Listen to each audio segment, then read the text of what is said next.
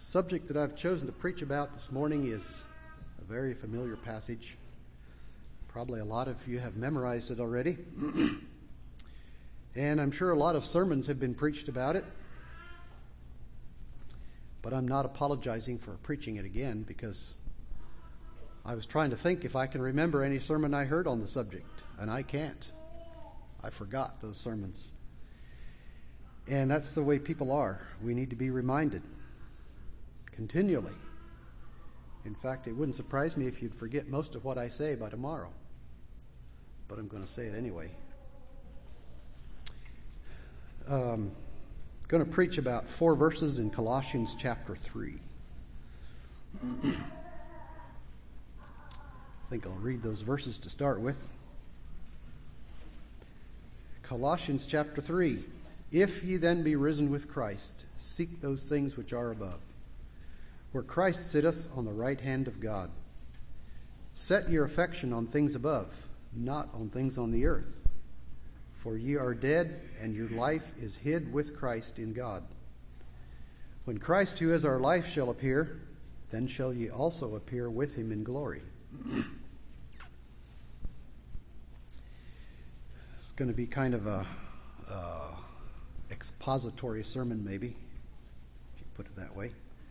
First phrase there, if ye then be risen with Christ. That first word says if.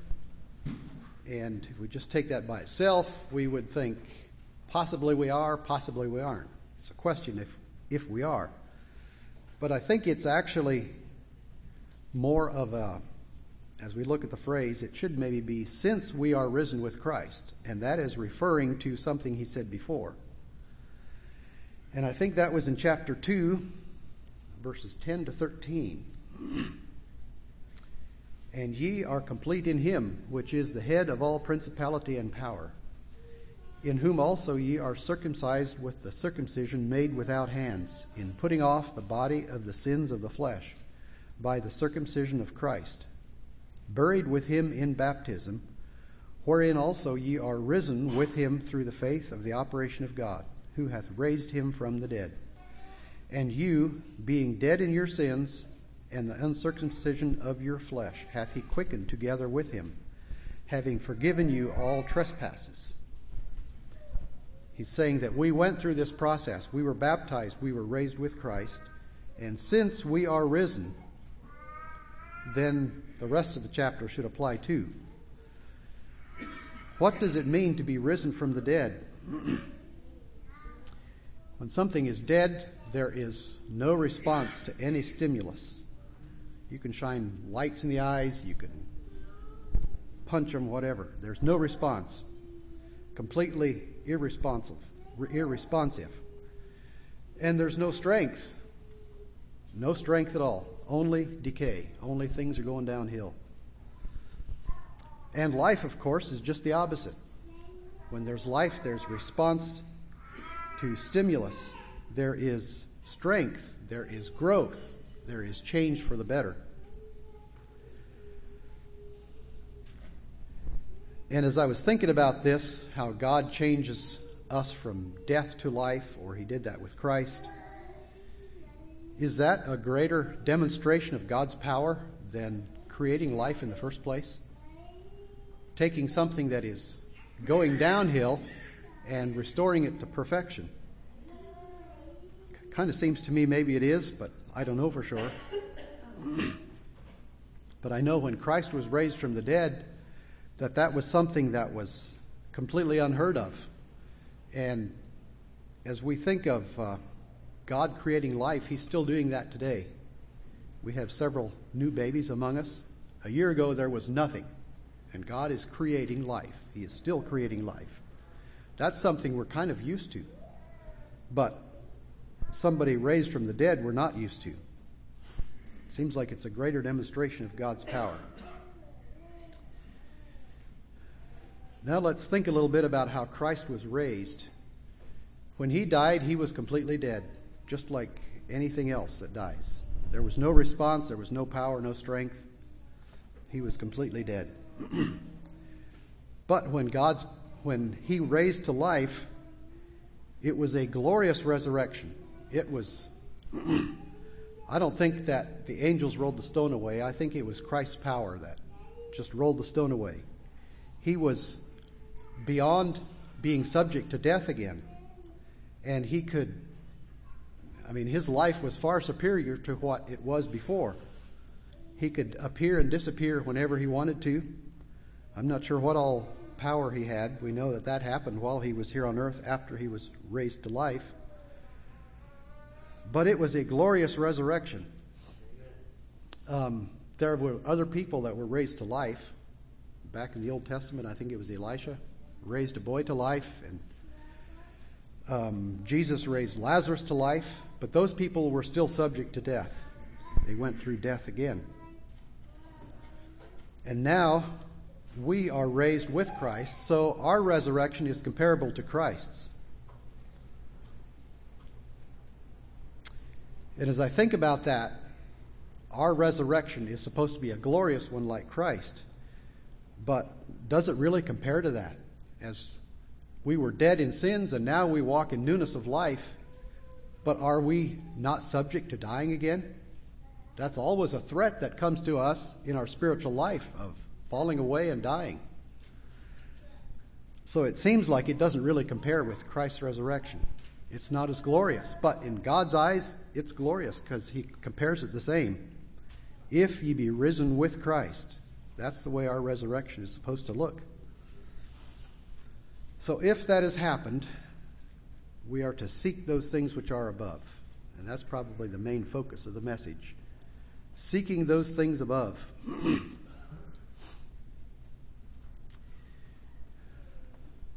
As I thought of seeking and different examples in the Bible of seeking, I was reminded of the account in Luke 15:4, where Jesus said, "What man of you having 100 sheep, if he lose one of them, and doth not leave the 99 in the wilderness, and go after that which is lost until he find it?"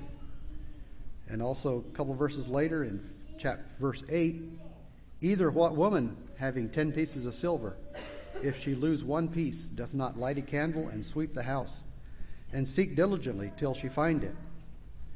We notice the diligence that these people had to find what they were seeking.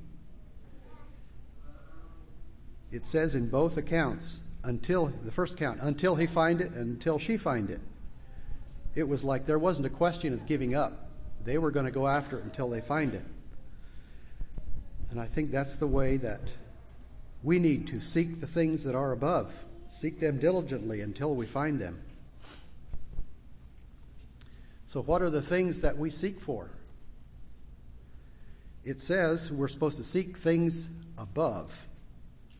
And then it describes exactly where that is. That's where Christ is, sitting at the right hand of God. So that means heaven, right? In a literal way, it almost seems like it. That's where Christ is. So what are we supposed to seek for? Are we supposed to look for chunks of gold from the streets, or maybe a fruit from the tree of life, or maybe a pearl that fell from the gate? Is that what we're supposed to look for?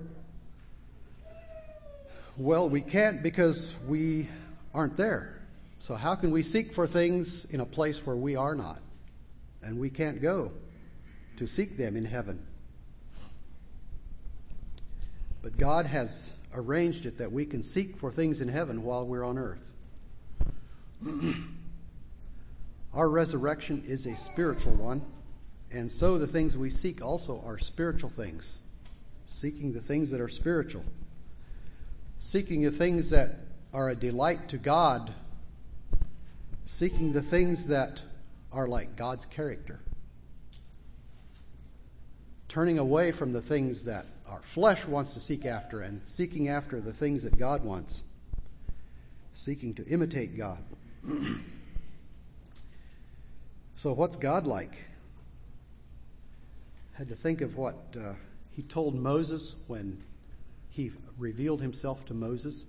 You know, he put Moses in a cleft of the rock and passed by.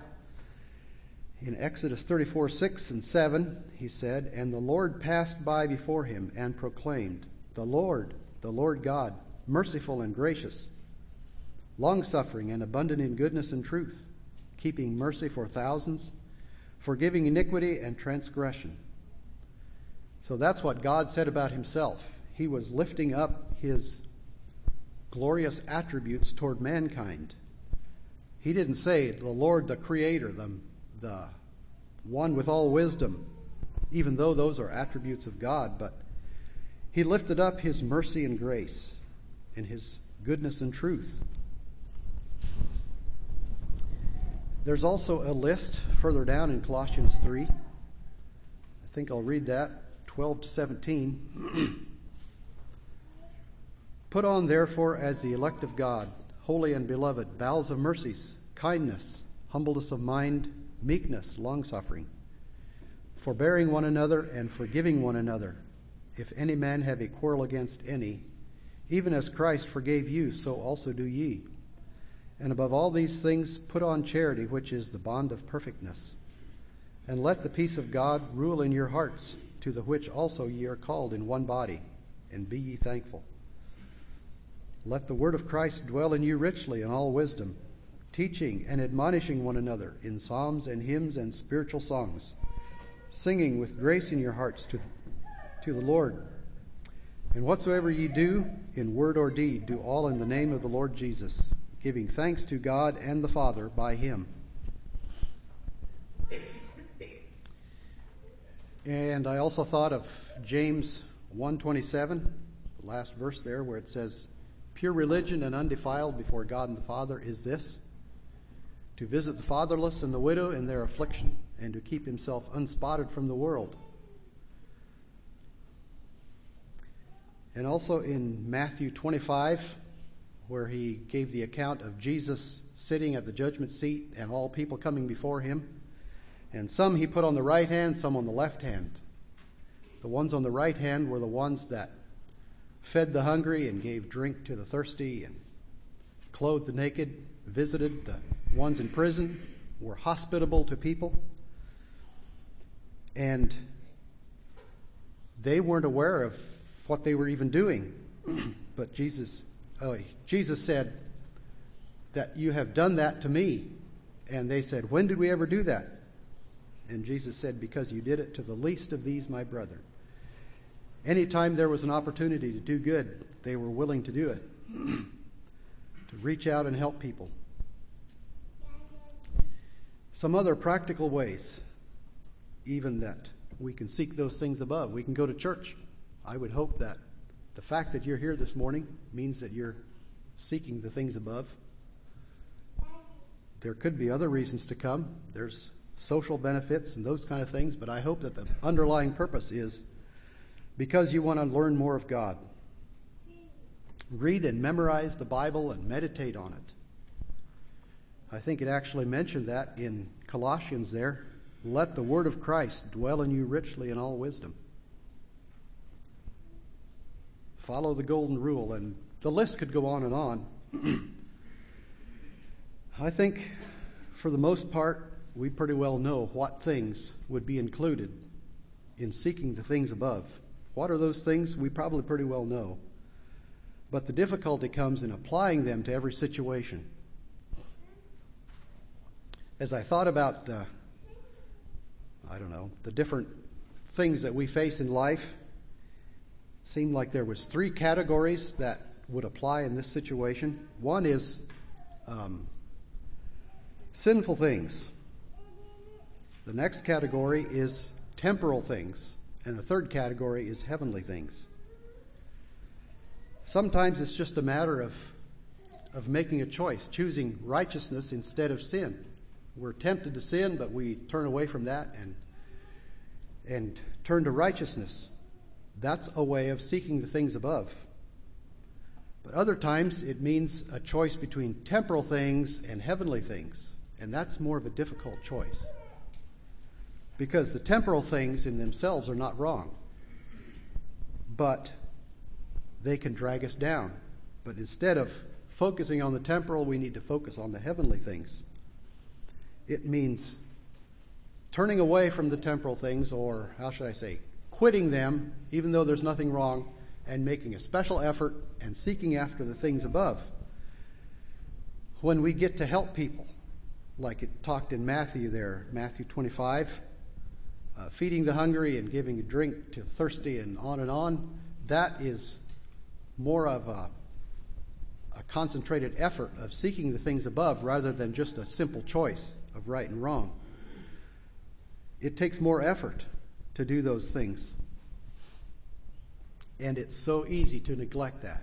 It's so easy to just relax and, well, I think I'm going to check email instead of reading the Bible, or, that kind of thing. It's very easy to do that. And I don't think that we need to feel guilty every time we're checking email, but just check our lives. How is it working out in our lives? Are we truly seeking the things above? We need to seek them because they don't just happen without seeking, especially the things of helping other people. It takes effort to do that. And seeking is not easy. The flesh doesn't like to do that. The flesh wants to just settle down and be comfortable. And sometimes searching seems fruitless, or seeking those things above seems fruitless. We spend a lot of time and effort to try to help someone, and it all ends in seemingly a worthless situation. The person didn't seem to enjoy that being helped or whatever. So what's the use of seeking those things above? But we daren't give up. In Galatians 6:9 it says, "And let us not be weary in well-doing, for in due season we shall reap, if we faint not." And also, we need to search until we find, like those two accounts in Luke, the man that lost a sheep and the woman that lost a coin. Seek until we find those things above. And then the last phrase in that verse says, "Where Christ sitteth on the right hand of God." As I was considering this, it seemed like that completes the picture of our resurrection. We were raised with Christ from deadness to newness of life, but Christ didn't stay on earth, he went to heaven. And that's where our desires and our thoughts are supposed to go, with Christ in heaven. Seek those things which are above, where Christ sitteth on the right hand of God. So our spiritual life, in a sense, goes to heaven with Christ.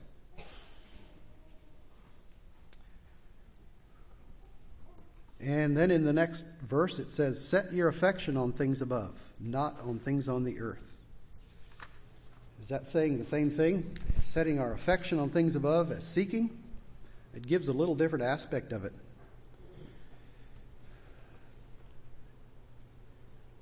It indicates a conscious choice of putting our affections where they belong.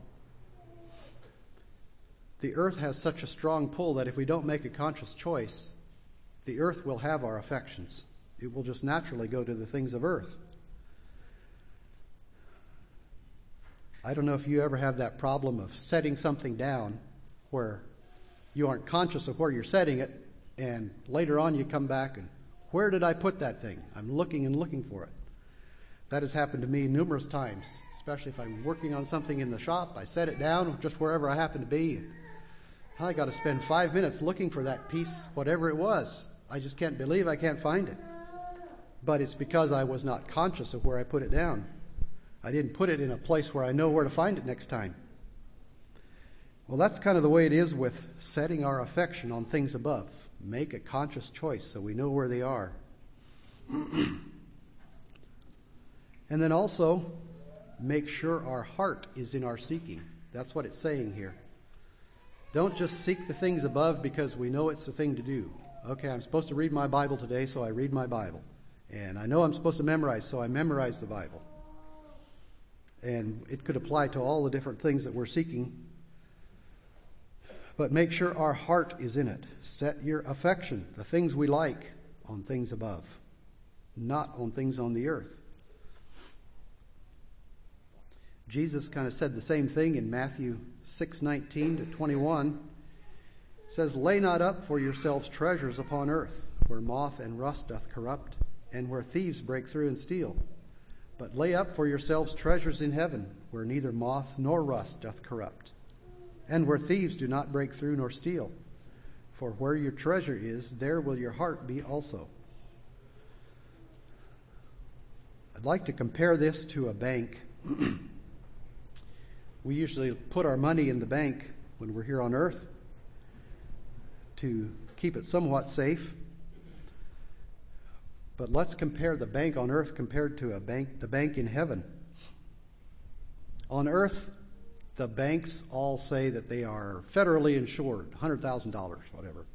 They'll guarantee that you're going to get your money out of it at least up to $100,000 if the bank fails. But banks are all somewhat interconnected, and if banks start failing, it can be a kind of a domino effect where one bank fails, another bank fails, and they're kind of interconnected. But the bank in heaven is totally independent.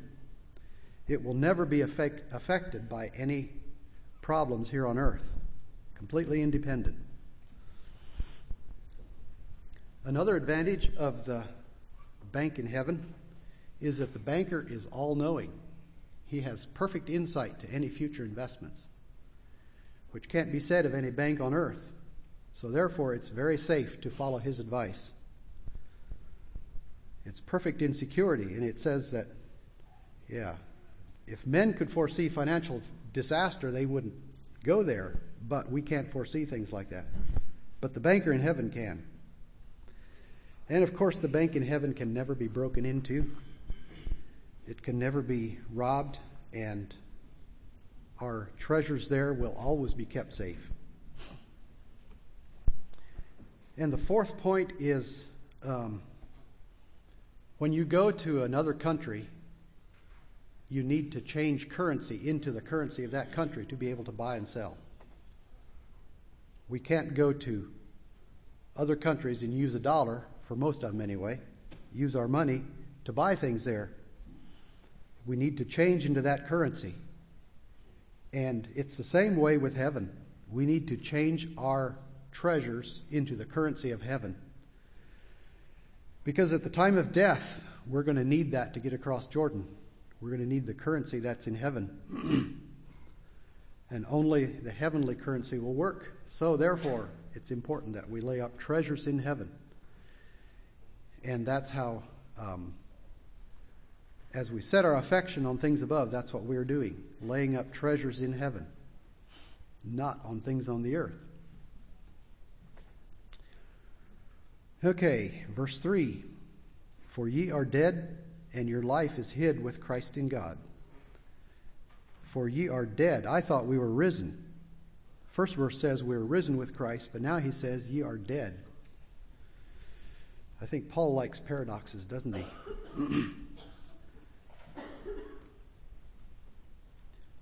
Basically what he's saying there is that we were dead in sin, and then we were raised, and now we are dead to sin. Sin has no longer has an effect on us. It shouldn't anyway. Let's think a little bit about, in the rest of the phrase there, and your life is hid with Christ in God. Let's think a little bit about our relationship with Christ and the different ways it's described here. First verse, it says, risen with Christ. The third verse here, it says, hid with Christ in God. And I think there was a verse back here I was going to read, and I didn't.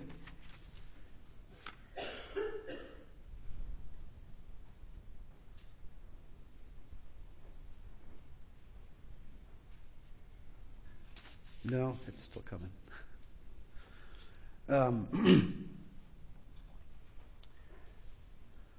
In Galatians 2:20, it kind of describes this same situation as we have in verse 3. For I am crucified with Christ, nevertheless I live. Yet not I, but Christ liveth in me. And the life which I now live in the flesh, I live by the faith of the Son of God, who loved me and gave himself for me. Kind of describes the same situation. And here it says that Christ liveth in me. So we were raised with Christ, we were hidden with Christ, hidden in Christ, and Christ liveth inside of us. That relationship that we have with Christ is different than we can have with anyone else. Our relationship with others is totally based on outside connections or influences. We talk with people. We communicate back and forth, either by words or by actions or looks. But it's all outside influence. But with Christ living within us, he influences us from the inside. He puts different thoughts in us. He changes our thought patterns. When Christ is within, we have a new thought pattern that loves God and his will and wants to do his will. And that turns away from sin, which is a new thing. Before that, we all wanted our own way. We maybe didn't want to sin, but we couldn't help ourselves because our hearts were that direction. But now that Christ lives within us, we have a new thought pattern. Are we allowing him to influence our thoughts? That's a question that I had to think. Am I truly allowing him to influence my thoughts the way I should be? If I'm truly crucified to the world and raised with Christ. And then the last verse, when Christ who is our life shall appear, then shall ye also appear with him in glory. That's the rewards of seeking those things that are above. Someday we will come out of hiding with Christ and we will appear with him in glory. We will appear with him on the victory side. I've noticed the phrase especially, when Christ who is our life. That is a very key part of this verse. If Christ is not our life, we won't appear with him in glory. If Christ is not our life, in other words, if we don't have Christ, we don't have life. Do we realize the importance of that? Is that reality in our life? That we are that desperate to be in Christ? It's so easy to have that a little bit foggy and obscure in our life, that how much we need Christ. But I think that is so important that we can appear with him in glory if he is our life. Then in closing, I'd like to read a saying that I read that I thought was a very good, kind of brought everything together about seeking things above. By degrees there shall be in every such seeker a change of places between earth and heaven. In other words, we are slowly changed from earthly thoughts and earthly things to heavenly things, continually becoming more and more heavenly minded. From seeking he shall rise to thinking the things above. And when at last the door opens and he is called in to see the King in his beauty, he shall find himself in no strange place or company. We will be comfortable where we are in heaven. We will be familiar with that place if we seek those things while we are on earth.